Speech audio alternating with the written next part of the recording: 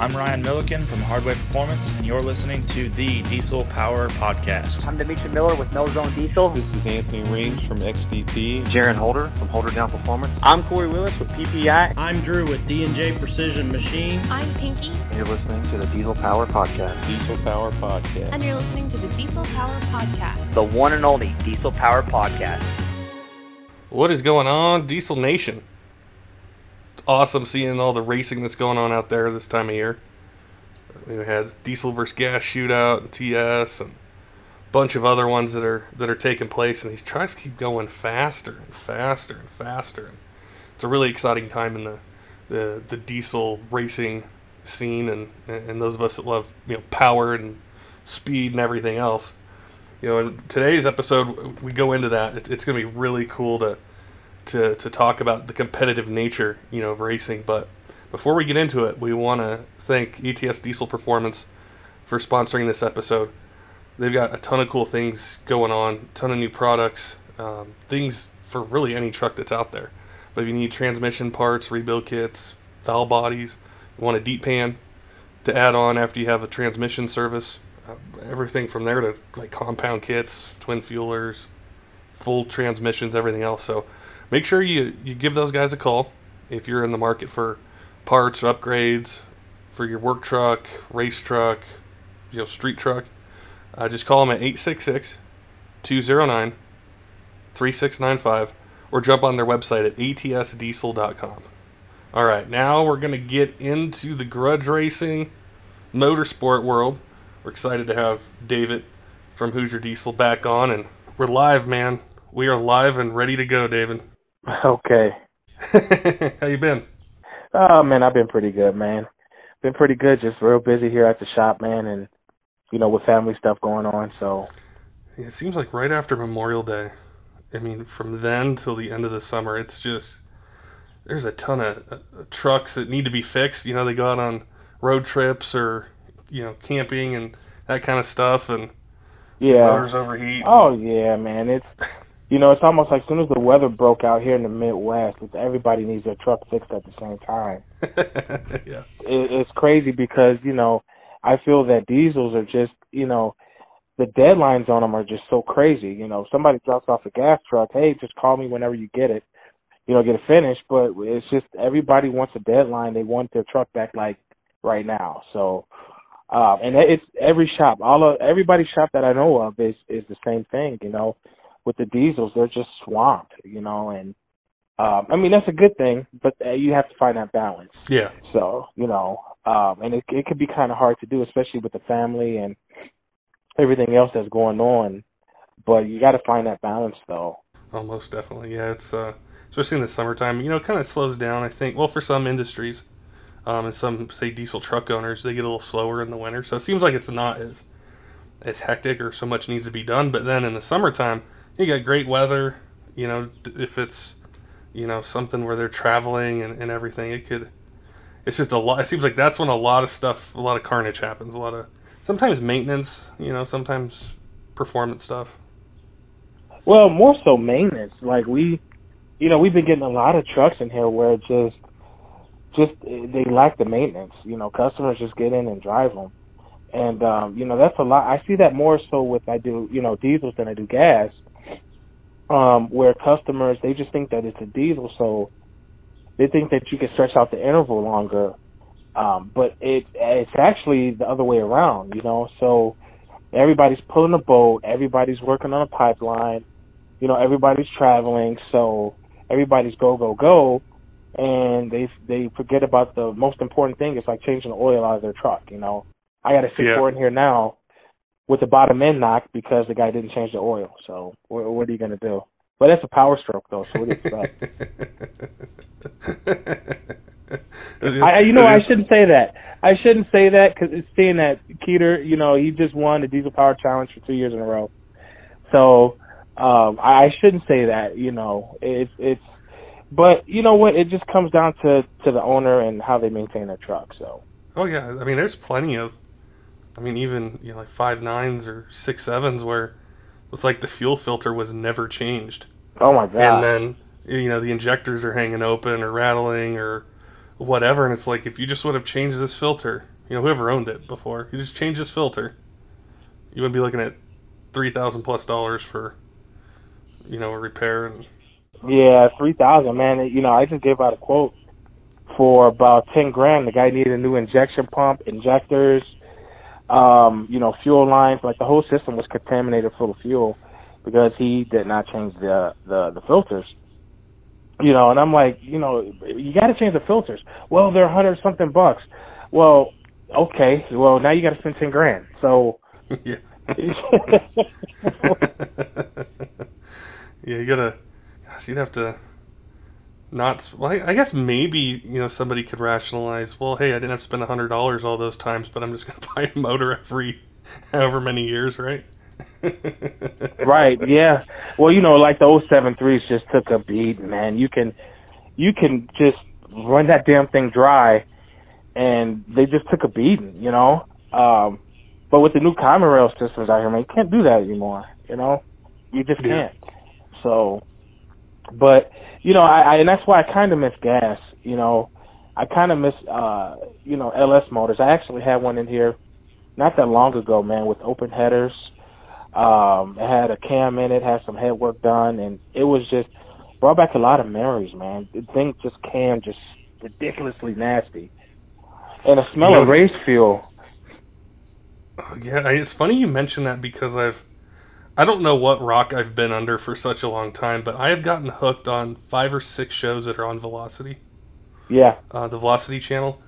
And it's just between the old muscle cars and frame-off restorations and how simple they were to say something like Street Outlaws, where these guys are competing and building these nasty drag cars and the competition and everything.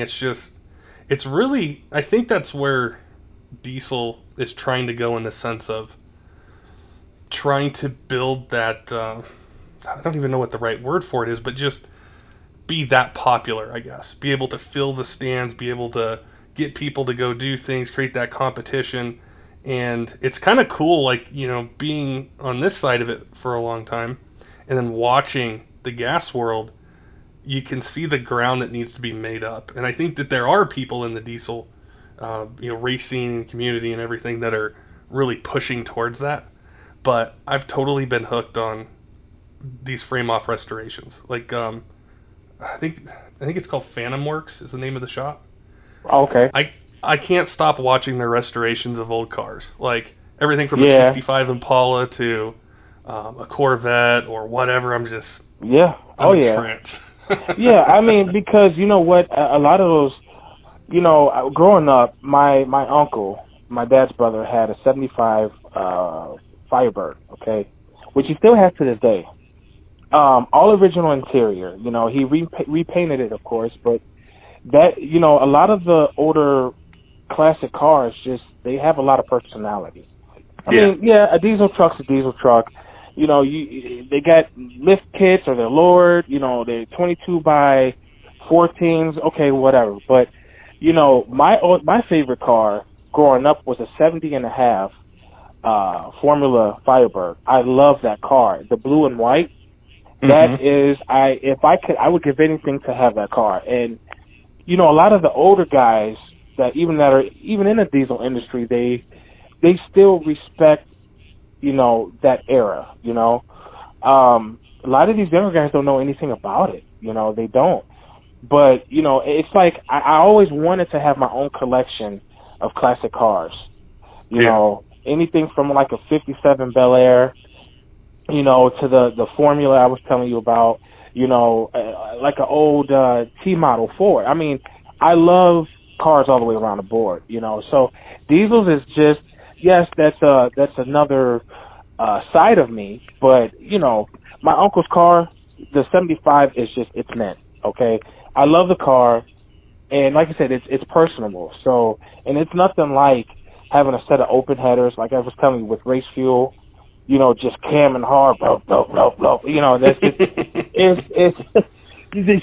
that sound never gets old. I don't care who you are.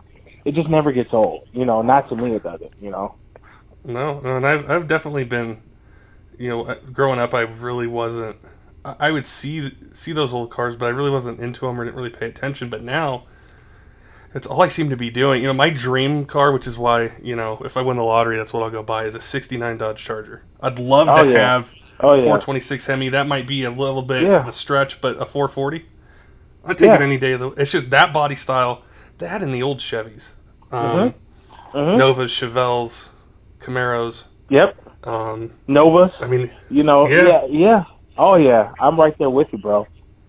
The Fords are cool, but the Mustangs are awesome. I mean, and in that era, I know there was some horsepower wars going on, but as far as aesthetically, it was either that Charger or mostly the Chevy lineup that I've really kind of gravitated towards.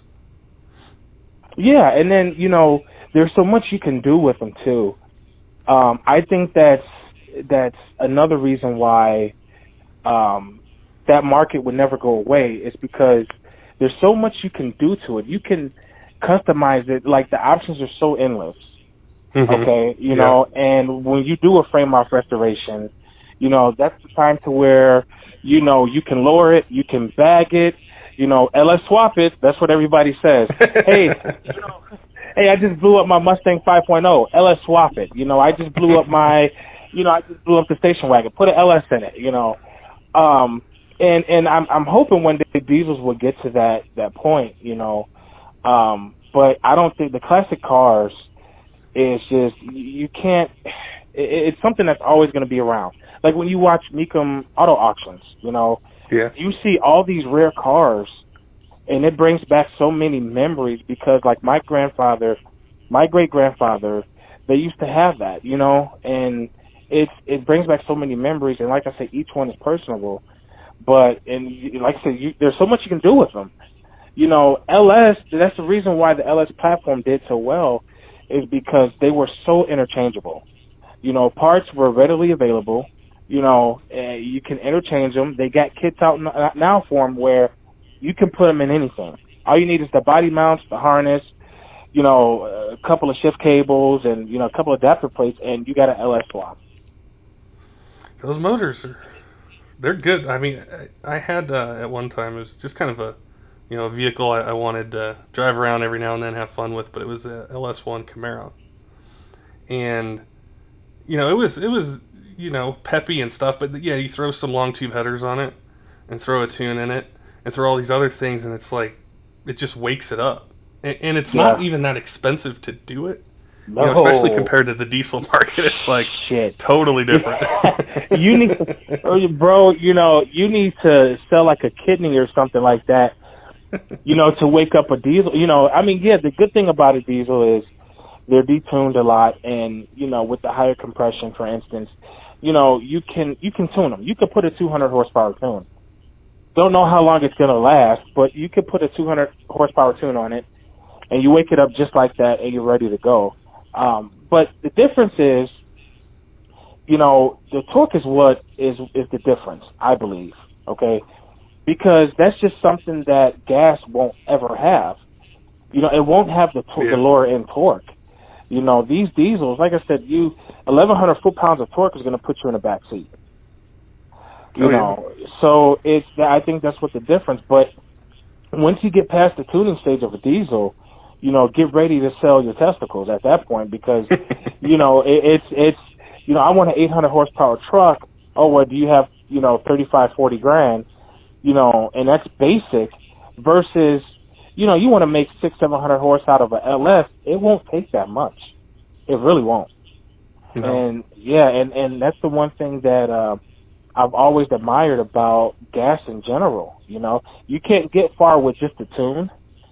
But, you put a big-ass cam in it with some open headers, you throw a little bit more fuel at it, and you tune it, and you got a monster. Or even put a Pro Charger on it, So, I just hope the diesel market gets there, and hopefully one day it will, so. I think it would really be cool for the motor swap part to get there, because I'm sure you get calls, where a guy might have like an old Ranger or a C10 or Blazer or just something, and they want to swap, say, a 12 valve in it, or even like an LB7, and it can be done. and there are some companies that specialize in it, but it's not streamlined at all, like throwing a 454 in something, or an LS1 or 2 or 3 or whatever, part of that family it is, where it comes with everything you need. You hook up a computer to it, it puts the file in there, and it fits. And it would be really cool to see the diesel world kind of have that ability. And I know it's tough because of the emission stuff and the year and how states are different with what year the motor can be, but if it's old enough, it would be cool to just be able to do that seamlessly and not have to kind of figure it out on the fly and make custom parts and all that stuff. Right. So basically just 4BT swap everything. 4BT swap everything. Put a Cummins in everything. But I don't even, it's hard to even think. I don't even think it's going to get to that point because, everybody, the word on the street is diesels are so expensive.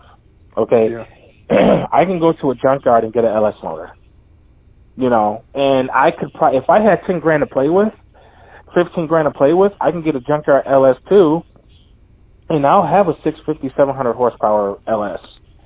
I mean, it's just that simple. And they're so easy to build. I got some pictures on my Facebook. Me and a buddy, we will build them out of my garage. I'm ARP head studs, bigger cam, new main bearing cam. I mean, the whole 9 yards.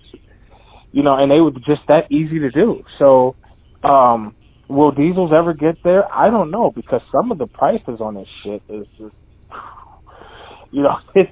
it's crazy, but a lot of R&D goes into the products that are now out on the market. So I don't know. That's kind of another side of it I didn't really think about is, you think about those old cars, the motors, there's, 40 years, 50 years of time, that people have had. I'm sure, like, early on in the process, the parts were expensive, but now, it's leveled out, and I don't know if diesel will go like that, but it seems like a lot of it is still being innovated. Like, 5 years ago, 1,000 horse was everything.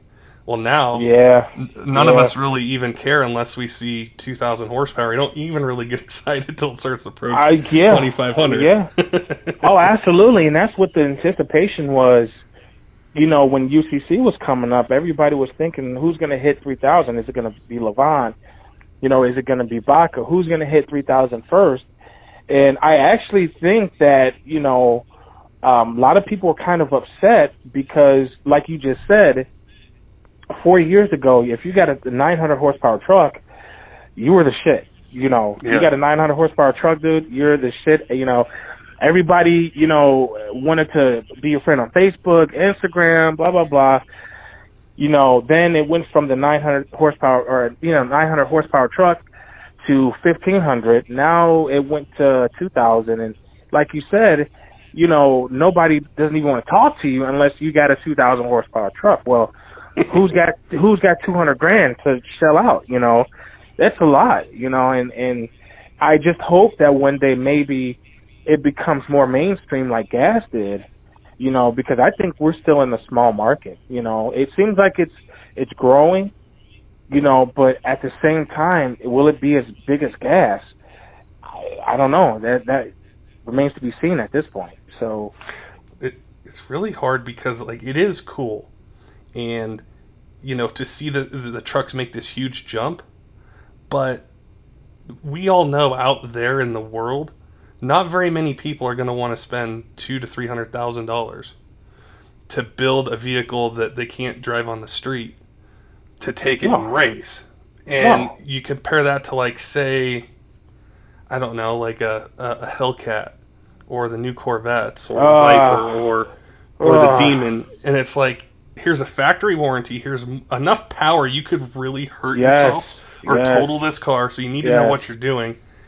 It can have insurance on it. You have all these things, and it's like, just to get to that point would be fantastic. I drove the Hellcat. When the Hellcats first came out, I actually drove one. And I was really impressed because, that the gas industry has come that far to where you could get a 707 horsepower car right off of the showroom floor. You literally, here's my money or here's my financing, here are the keys, you got a 707 horsepower car, okay? Yeah, it weighs 4,500 pounds, but that's beside the point. Who cares? You know, you got a car that you don't have to do absolutely anything to. Versus when you get a diesel, you know, if you want a little bit more horsepower or whatever the case may be, you're going to have to tune it. You know, that's the first thing, or you're going to have to delete it. You know, and that's the one thing I miss about gas. You know, you can step right into the way technology is, you know, superchargers, pro-charged. You can throw a cam in it. You can throw headers in it. You know, open exhaust, whatever the case may be, E85, you know, it's just, the options are endless when it comes to gas. And it's not going to break the bank. Like updating a fuel system, putting a bigger pump on it, on a, let's just say a Hellcat or something, or even an LS, putting a bigger pump on it's only going to cost you a couple $100. You know, and it's almost not fair. It's not fair, actually. I think you nailed it there. I think it's the technology. Like, you know, say you take like a Charger with Hellcat motor. It's a 4-door sedan, runs 11s, somewhere in the 11s. Yeah. And something breaks on it, like, you know, the power window motor goes out or something else, you drive it to the dealer, they fix it. Yep. And you think of like a diesel, you know, yeah, you throw in a really aggressive tune on something. You know, it might be a 13-second truck, maybe high 12s, depending on what kind of configuration it is. But to go from that to 11.3 or 11.5 or 11.1, there's a big chunk of money there. And, I mean, I don't care what anyone says. When you roll up to a dealership in a new truck with a set of compounds and all these things, they're probably not going to warranty much, if anything, on it, especially if it's related to the powertrain or the motor. No, they're gonna hell no, because once again, yeah, they are, and because of the torque, you know, the torque breaks everything. You know, it destroys everything in these trucks. And like you said, you hit it right on the head, bro. That when you throw all this stuff on these trucks, you know, I tell customers when they walk through the door, you know, they say, I want this, this, and this, and I'm honest with them. Do you plan on keeping this truck for a long time? Yeah. Well, I might keep it for a year or two. Well, here's the problem. When you go to trade it in, they're going to laugh at you. They're only going to give you book value. So the money you shelled out for, you know, the compound turbo kit and the fast fuel system or the lift kit, wheels and tires, be prepared to take it up the butt, dry with no lube, because they don't care about any of that. You know, they hold their value. They hold their value more when they're stock, and I try to explain that to people. And I guess that could be with anything, but you know, it's easier to get stuff warranted with a gas motor than it is a diesel. You know, they know what we're out here doing to these trucks, man. Oh yeah. You know. Oh yeah. No, it's crazy. It's just I know that this probably. I get lots of people who'll call or email or on Facebook, and there's almost this perception, which I think the diesel community or industry has perpetuated, and that it's cheap to make a ton of power. And I think it was in the 12-valve days. I think it was easier back then to do it, but you get like a 2015 or a 12 or something, and you know, somebody wants 1,000 horsepower. Okay, well, now we're probably talking about a 4-speed swap. So there goes trying to trade it in or sell it to somebody who wants it to pull a trailer. Getting into a motor build, getting into all these things, and unfortunately, some people get into that, and then they find that it's just overwhelming, and it's a complete nightmare, and they're 30, 40 grand into it. And that's when you first talk to them. And they're just like, what do I do? You know, what can we do to make this more reliable or make more power or whatever? So yeah, when somebody says, hey, I want to put a 4-speed in my, you know, 2015 or 2012 Dodge, that's the first thing I ask them is, do you plan on keeping this truck for a really long time? Because it's going to be hard to sell a 4-speed 6.7, you know? Yeah, absolutely. And you just said it, you know? And then what do you do about the guys, like when you look at, I'll give you a perfect example, and I might catch some slack from this, but when you look at the 68 RFE, you know, I don't care what it, you know, all three manufacturers have their issues with trucks. All of them. You know, I'm a diehard Cummins guy. You know, they got their issues too, okay? A little bit cheaper to work on, I guess you could say, but look at the transmissions though. Look at the 68 RFE. junk. Mhm. I mean, it's a boat anchor, but then you spend 10, 11 grand to get a built tranny, hoping that it's going to last, and it's just, there's no guarantees. And even with the Fords, I posted something on Facebook I took from another page where, I know Ford, I seen the technical service bulletin, even a recall that, these new 2017 Fords got lower end problems. They got lower end pump issues. So you're going to have issues all the way across the board. It's just trying to find that happy medium, I wish you could take a Ford's interior with an Allison transmission and a Cummins motor and just put it all into one. That would be a badass truck. I'm sorry. That would be a badass truck, because Dodge's interiors are junk. My truck is making all types of noise, squeaking, and shit's falling apart on it. But when you step into a Ford interior, Ford's got them beat hands down.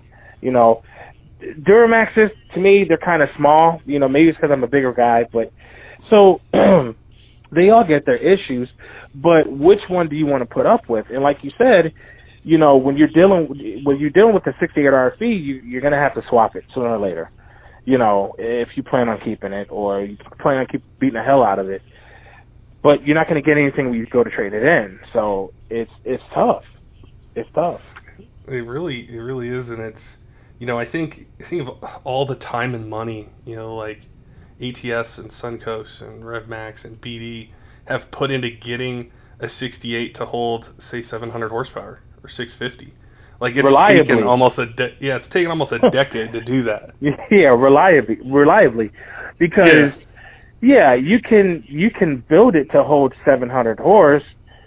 I don't know how long it's gonna last. I mean, and when I went down to Suncoast, I was down there a couple weeks ago, and they gave me a tour of the facility, and it's awesome. And I think the general public doesn't have any idea what it takes. Like you were just saying, these CNC machines are not cheap. Mm-mm. They're not cheap at all. I mean, I was hearing that it takes like $40,000 to set them up, just to set them up. Not boom, it gets delivered. Now you got to set it up. Now you got to program it. A lot of these people don't know what it takes. What goes into the R&D. And when I went there, it was an eye opener, especially for me. Of the type of research and the type of stuff they put, quality, the manufacturing. It's a lot, man. It really is. It's much more respect now, So when people say, well, why does it cost so much? Well, here's why. You can lay it out to them. So I don't know, man. I don't know. Hopefully the diesel market, continues to grow. Is it going to be affordable anytime soon? I don't know. Yeah, really, I think it's one of the most overlooked parts of it, and it's probably the same in the gas world or any sort of auto sport, is what's your goal? And it's so hard, I think, at the beginning, especially if you're new to a platform. Like horsepower numbers are used, like 600 horsepower. What does 600 horsepower feel like? And 1,200 foot-pounds of torque in a 3/4-ton truck versus a car? And so we might know what that means, but when, a consumer just gets a truck and they're like, well, I want 600 horsepower. Okay, so you set it up, and then they get bored with it after 6 months, and they go, well, I think I want 8. And then, they're on forums and they're seeing these events and these competitions. They're like, man, no, I need 12, 1300. I need 12, 1300, yeah. And you know what? You're constantly dealing with, and I explain this to customers, and some people might say I'm stupid, or I'm kicking myself at the same time, but I'm realistic. Okay, sure, I would love to have 1,000 horsepower daily driver, but knowing how I'm hard on vehicles, bro, it's gonna constantly be breaking. Okay, so and it costs shop owners money just like everybody else. That's what people don't understand. They think that this stuff is free. We still have to pay. Well, do we get a discounted rate? Maybe, but you still got to pay for it, So it is, my ideal street truck, honestly, or daily driver is something that's around 650, but it's built for 8 or 850. Well, why do I say that? Because if it's built for, between 800-900 horse, I can go out and have fun with it all day long. I can do as many burnouts as I want to do. I can go through the mud, go right, do whatever. But if you build it just for the horsepower you're at, I think you're going to have problems.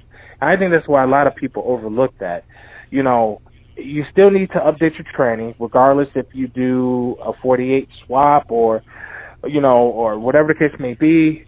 I even believe in, re-gearing it, and that's a big problem too. A lot of these guys want to put, a second gen swap, or they want to put a bigger turbo or whatever the case may be, but then they don't understand that you got 35-inch tires. You probably should get those 342s out and re-gear your truck. But, you can't tell people nothing nowadays though, So, what do you do? It's hard. I mean, I've done it backwards in my life, like at a 6.7, and I found a smoking deal on an S475 T4.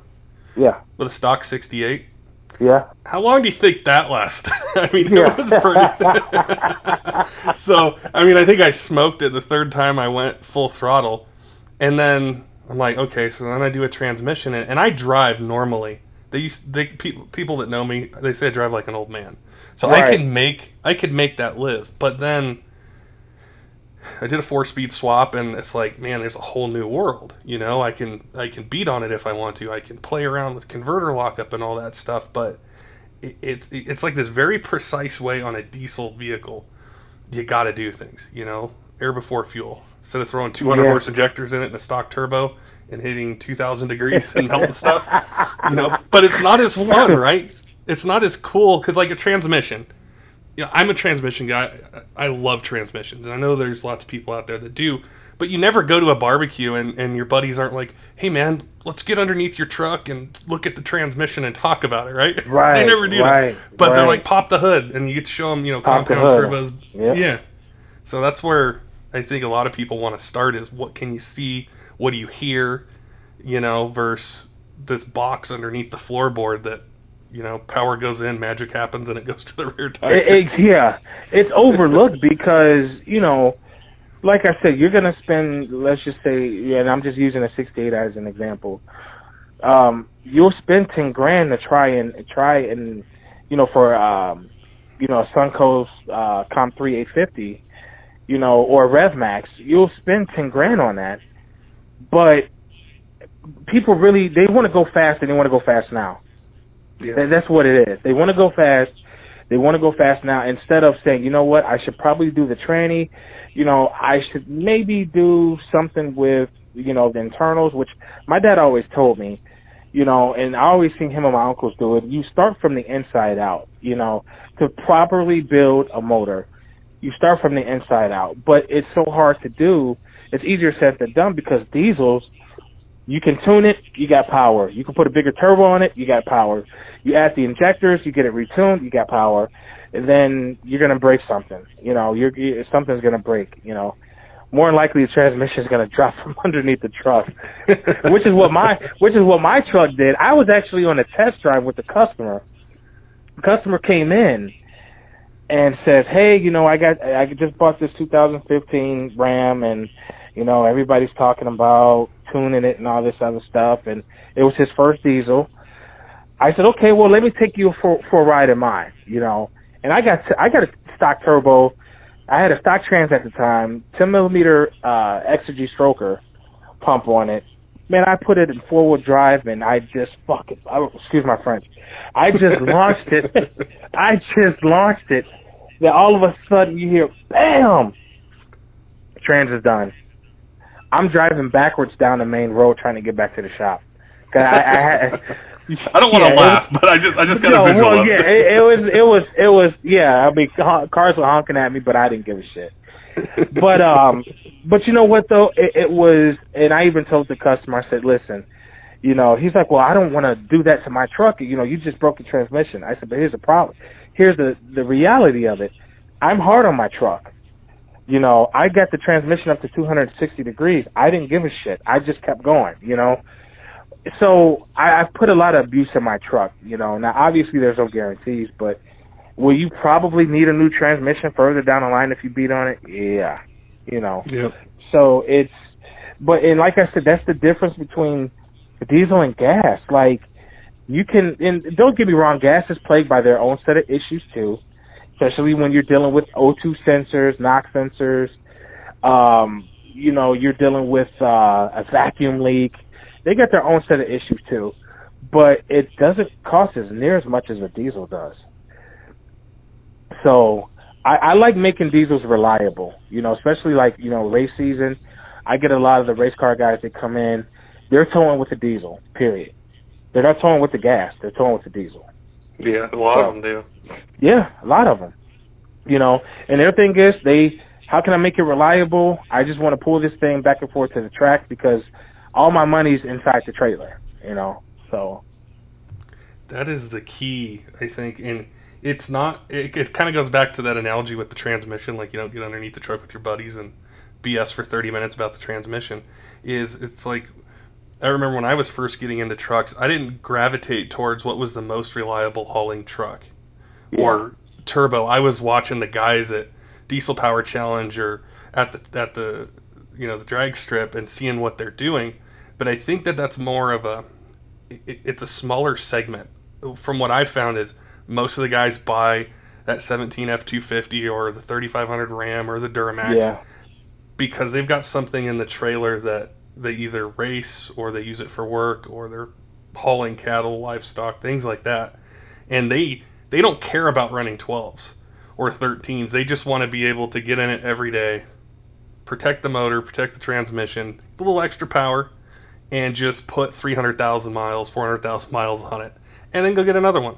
And it's what kind of products and guys like yourself, shop owners that are setting up these programs, these maintenance programs for them to help them do that is a much larger part of what I think pulls people into the diesel industry and not industry, but the community to buy this truck. You'll spend $80,000 on this, this F350 or whatever truck it is.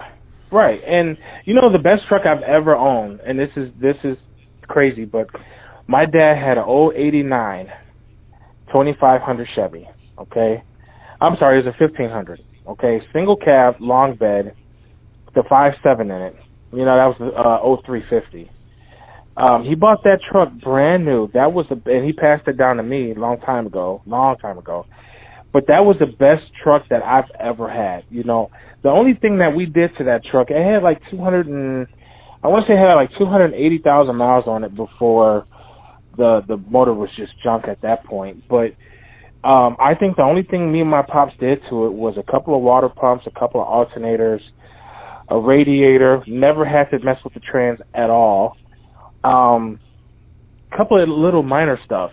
But the truck was a workhorse, though, and it was so cheap to work on because I could get an alternator for about $70, $80 right now, and I could have it swapped out in 10 minutes, So gas, it still has its place, but it just gets to a certain point where, I hear guys all the time like, dude, I got this, I got this 5.7 or whatever the case may be, and I'm trying to haul a 30-foot camper. Well, it ain't gonna do it, It's not gonna do it. So you need to get a diesel, bro. It's just not gonna do it. And then, like I said, they come through the door, and I'm realistic. How can I make it more reliable? What do I need to do? I want to get as much life out of it as possible. And I'm not in. Every last one of them says the same thing, Patrick. I'm not trying to win any type of race. If I had $1 every time I heard that, it's exactly. like every day. Exactly. Every single day I hear that, man. But, guys that love speed in general, it's in their blood. So it doesn't matter if they're driving a gas or driving a diesel, they still want that power, though. No, they definitely do. And that's really been seeing that, like, on that Street Outlaws is I just recently started I'm binge watching it. And really? Yeah, I'm so late to the game, but I am hooked. I seriously watch it. It'll keep me up late at night, and I just the passion those guys have, and then the guys that race in the diesel industry, it's the same passion, even though it's a totally different platform, vehicle, everything. That competition, the strategy that goes into it, the excitement, it's the same thing, and it's cool to see it. Yeah, and you know what? I was a grudge racer. You know, I don't know if any of my old Squish Racing buddies are listening to this, but you know, we were a tight knit group. You know, we were at US 41 Motor Complex all the time, every Friday night for Streetcar Chaos. And like I told you, that's in the blood. Speed is in the blood, okay? And that's how it is for a lot of these guys. But one thing you don't really see is the grudge racing in diesels. You don't see it.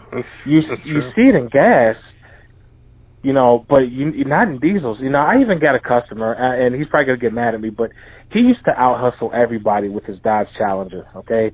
He would have, but this is what's funny about it.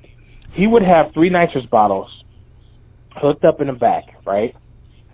So he would actually hustle people, you know, like, hey, we'll race for $500. I tell you what, I'll go ahead and I'll take one of the bottles out. I'll take the bottle out. So theoretically, customer's like, okay, or not customer, but his competition's like, well, okay, he's only got 2 bottles instead of 3, and they didn't know that it was a dummy bottle. That bottle had nothing in it. But that bottle was bone dry, man. With nothing in it, but it was connected, and it was a wet shot too. So, but it was connected like it was full. So, but grudge racing, like for me, I'm not a dyno guy, Patrick. I'm not a dyno guy at all, because I think a dyno is a controlled environment. You know, in a sense. I want to see what you can do. If you know, oh, I got a 1,200 horsepower truck. Okay, well, put your money where your mouth is. Let's go down the track. And you know what? You'll separate the men from the boys at that point in time. That's what grudge racing is. You know, you put up, you shut up. I don't care how much money you got into your truck or car. Let's just go down the track. If I lose, I lose. It is what it is. You know, but I would really like to see that in our industry, more grudge racing. I think that would be awesome. I really do. That would be huge. There's some nasty, nasty vehicles, you know, diesels that are out there that it would be really cool to see. I think it would bring a ton of people to the racetrack or watching on live feeds to see, you know, some of these guys out there go head to head and do it. Where, I mean, just if I even think about like Ryan Milliken versus, you know, the Wagler guys, or Levon versus this, or, you know, all these guys who are, you know, doing these crazy things with trucks and pushing them forward, making tons of power, is a grudge style, you know, race or event would be, oh man, that would be awesome. It would be awesome. And then a lot of the smaller guys too. I think that would, you know, getting a lot of the smaller shops, you know, a lot of the guys that are working out of their driveway that don't have the backing, you know, because word on the street is there's some trucks in this area, probably I want to say within a 50-mile radius of my shop, that is a force to be reckoned with. That is 1,000 horsepower, reliable daily. And what I mean by reliable, I mean they're going to drive it to the track, they're going to go down the track, then they're going to drive it home. You know, for me, that's exciting. You know, that's exciting because it takes a lot to build something with balls like that that's reliable, that you can drive on the street every day. And then, like I said, with dynos, they're great. You know, to me, dyno is more so a tuning-ish, you know, a tuning platform. You know, it kind of gives you some baseline numbers.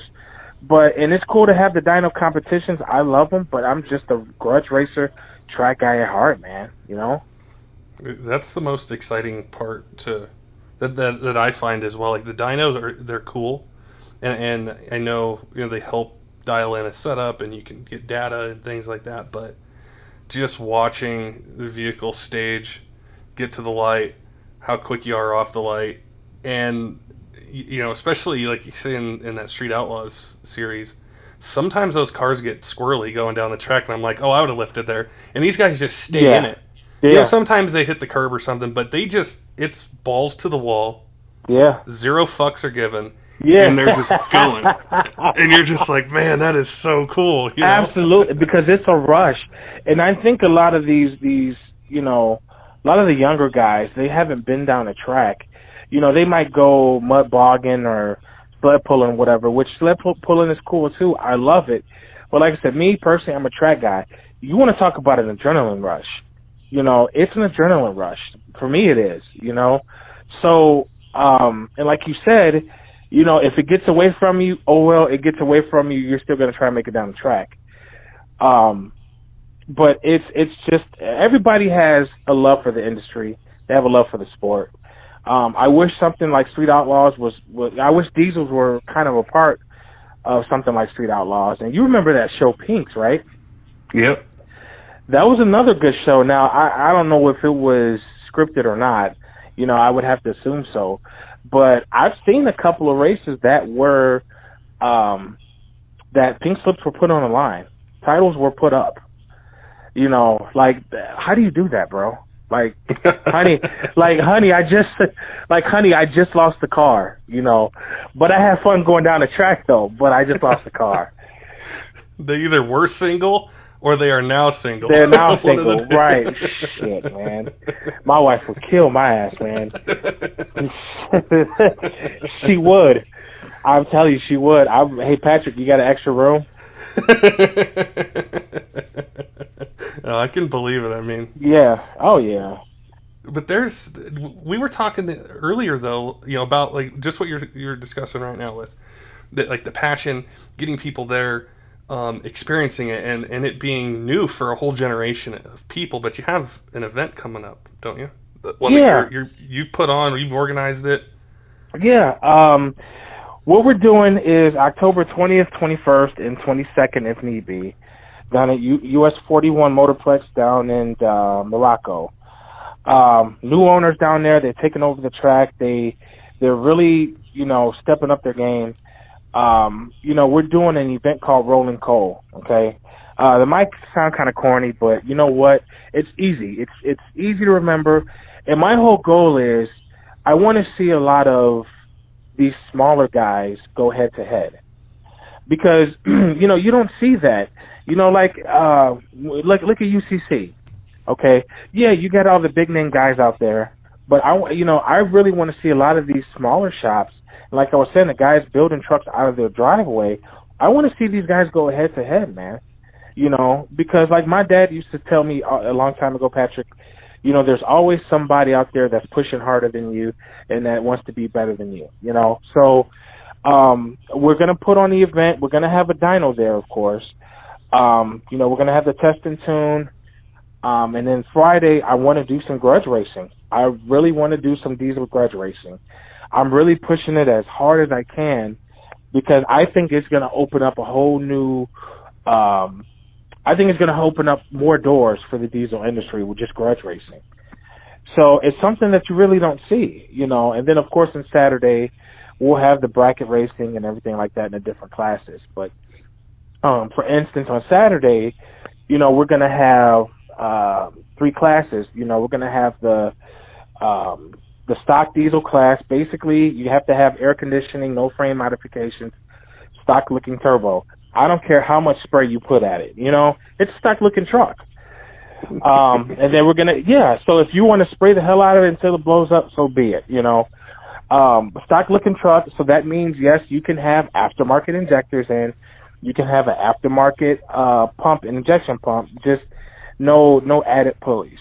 So, and then we're going to have the Super Street Diesel, no frame modifications, pretty much compound setup or big single, or if you want to run dual fuelers, and then the Outlaw class, which the Outlaw class is still up in the air because I really need to get with all those guys, and you know, pretty much they're going to be running an eighth a mile, so it's going to be fun. It's really going to be fun, and we're going to have a blast. I think the industry really needs competition is great, but the friendship is what's even greater. You know, having fun, seeing these trucks go down the track, man, and just having a kick-ass time. So a lot of people's on board with it, and I think it's just going to be one for the books.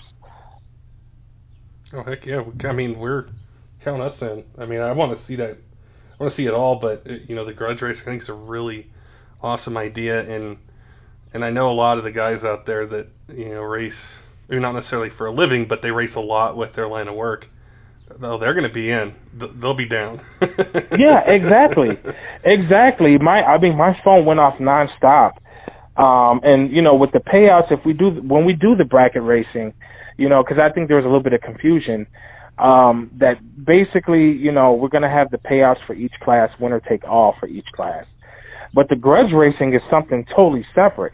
So I could call out another shop or call out another person like, hey, you know what?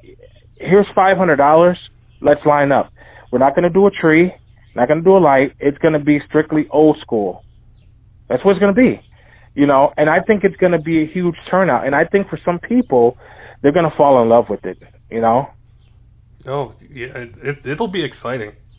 It'll definitely, yeah. And I know you'll get some awesome races and lineups and stuff. And yeah, those guys are ultra competitive. So all it takes is one call out, and they'll be there, no matter how far away they are. Yeah, one call out, and like I said, as the date gets closer, you know, there'll be more information. And we're gonna have a dyno too. I'm gonna have you know, different classes for the dyno, and we're gonna have different prizes and everything. But you know, in October is the best time of the year out in the Midwest because it's not too hot and it's not too cold, and with the dense cold air, kinda, you know, the turbos love it. So I think it'll be great, man. I really do. I hope to see you there, Patrick.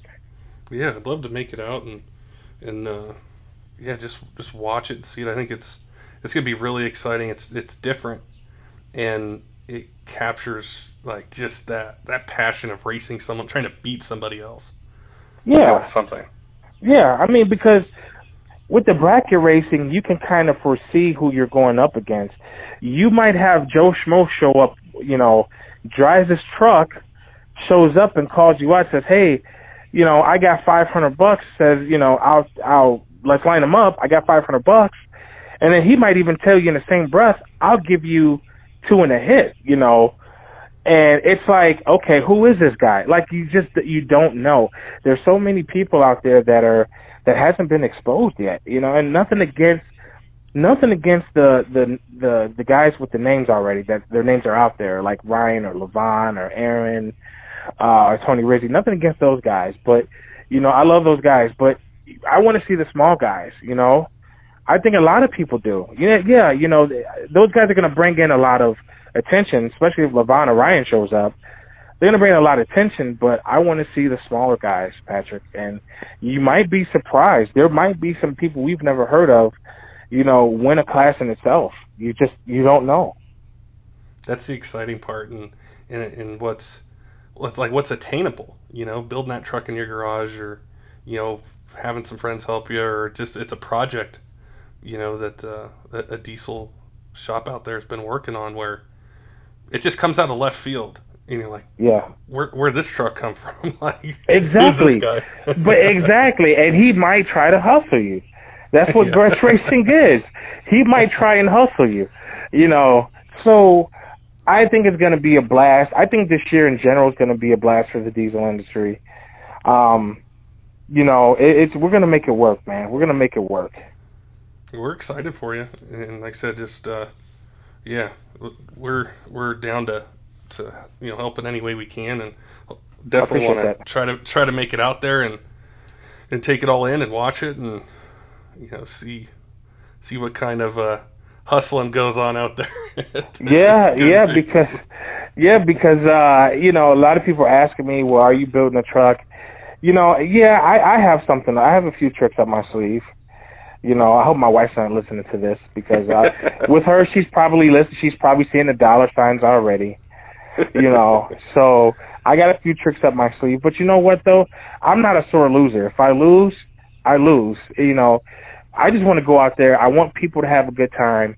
You know, I want to have a good time and bring shops closer together, bring the industry closer together, which I think is what we need right now. You know, we do. A lot of the social media stuff is just out of order, and I'm glad it's kind of dying down, and people are kind of stepping away from Facebook now. So I know I am. It's consuming. It is. It's getting to that point. It is where, somebody made a good suggestion to me, like, hey, stop adding your customers to your personal page. Well, that's a good idea, but it's hard though. You want to make everybody happy, but you can't. Yeah, Vinny and I were talking about that on another episode we did, and sometimes I get calls on the weekend, and he's like, "Bro, I'm in a deer stand." Like, I'll really? talk to you Monday. And it's like this unwritten rule where they're like, "Okay, cool." Wait, bro, I'm in a deer stand. Like, bro, I'm poking my wife right now. What do you want? I'm telling you, man. And then they get mad. Listen, let me tell you something. When they send you, I can't stand Messenger. You need to be able to turn Messenger all the way off to where people can't even search for you via Messenger. Okay? because what happens is they send you a message, and it's crazy because if you open it, it's going to say seen, and it has a timestamp and a check mark next to it. But if you don't answer it with the customer, they keep sending question marks like you're ignoring them. Well, I am fucking ignoring you, okay? It's Sunday. Don't talk to me. Don't ignore. I am ignoring you. I'm at dinner with my wife. I'm at a movie, bro. So Vinny, me and Vinny, I kind of admire Vinny. Me and him just recently kind of met via Facebook, but he's a good guy. When I get a chance, I'm gonna listen to his podcast this weekend. But me and Vinny see eye to eye. We really do. We see eye to eye. I can't wait to listen to the podcast though. Just my only word of advice with Vinny would be this: is if you hang out with him and he's got a bottle of Gibson's, you better watch out, because that stuff. Vinny loves Gibson. And does he? He caught me with that one year, and next thing I know, I'm like, wow, that whole bottle's actually gone. And he's like, yeah, man, you want some more? I'm like, no, I don't. I'm going to go to bed. I need some water and go to bed. Well, I'm going to tell you right now, hopefully you can come down in October, but you better bring your big boy pants, because it's us Indiana boys. Let me tell you something. We know how to have a good time. When I first learned that wholeheartedly was at Scheid one year, and it was like after the show, like in the infield area. Yep. Oh my gosh! Yeah. I'm being closer to sea level, more oxygen, can consume more, and I'm like, how do you guys do this? Wow. And then the next day you're walking through like the tents and everything, and it's kind of humid. I'm like, I should not have gotten that drinking contest with that one dude. Yeah, that's how we are, man. That's how we are, bro. But we're gonna have a good time. It's about. I think it's about, in this industry, relationships. It's about having a good time. I caught a lot of shit because, recently when we went down to Florida, I took the whole family with me, and I was having some issues with my injection pump, and I ended up leaving the truck down in Florida, and we rented a car because I have to get back to the shop, so those guys down at Suncoast, Blake, Chris, the Hardaway guys, Ryan, Montana, those guys really took care of me. They got the truck fixed. I got to go pick it up tomorrow at Wagler's event tomorrow. But good group of guys, man. I really, that's what the diesel industry needs, And here's the thing. I'm going to give a little advice to customers. We got a little bit of advice. When Ryan had my truck, I didn't call him 24/7 bugging him. Is my truck done? Is my truck done? Is my truck done? And here's the thing. I wasn't expecting him to fix it for free. I knew he was going to give me a bill. I didn't say, Ryan, brother, I'm running kind of low on cash. You know what? Send me a bill. Let me know what I owe you. That's it, And that's what the industry needs, man. Some of these customers, man, they want to dictate to you how much they're going to pay. So, as Corey Willis would say, you can fire him as a customer. So, I'm gonna start taking his advice. Customer comes in, hey, guess what? You're fired. So, but I know if those guys listen to the podcast, man, I tell them once again, dude, I appreciate the hospitality, taking care of me and my family, man. There's a good group of guys out there, man. They really are. And like I said, the industry needs more of that. So We appreciate you chatting with us today and yeah, having a good time talking about cars and trucks and grudge racing and yeah. how to not get divorced, playing for pink slips at the racetrack. I wrote that down. I did write that down. No. Never do this. It's at the top of the list. Yeah, no shit. Tell me about it. But like I said, Patrick, I appreciate what you're doing too for the industry. Keep doing it, man. Keep grinding. Don't stop, man. Don't quit. I appreciate everything. So.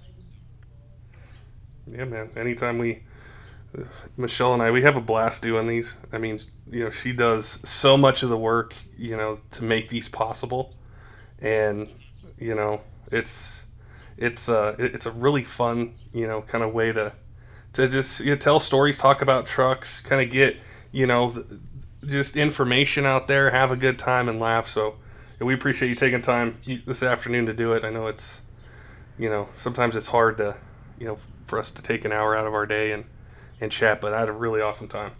I did too, Patrick. All right, buddy. I'll talk to you soon, man. Don't forget, Diesel fans, ATS has some really cool promotions going right now with parts and new parts, transmission kits, rebuild kits, basically everything. And when you call them, if you tell them you heard this on the Diesel Power Podcast, they're going to give you a free t-shirt. So all you do is mention that, and with your order, you get whatever size shirt you want. They'll put it in the box and ship it to you. It's basically on the house. So like I said, just call them, 866-209-3695. Go on their website at atsdiesel.com and make sure you mention I heard it on the Diesel Power Podcast, and there's your free t-shirt. Till next time, keep the shiny side up.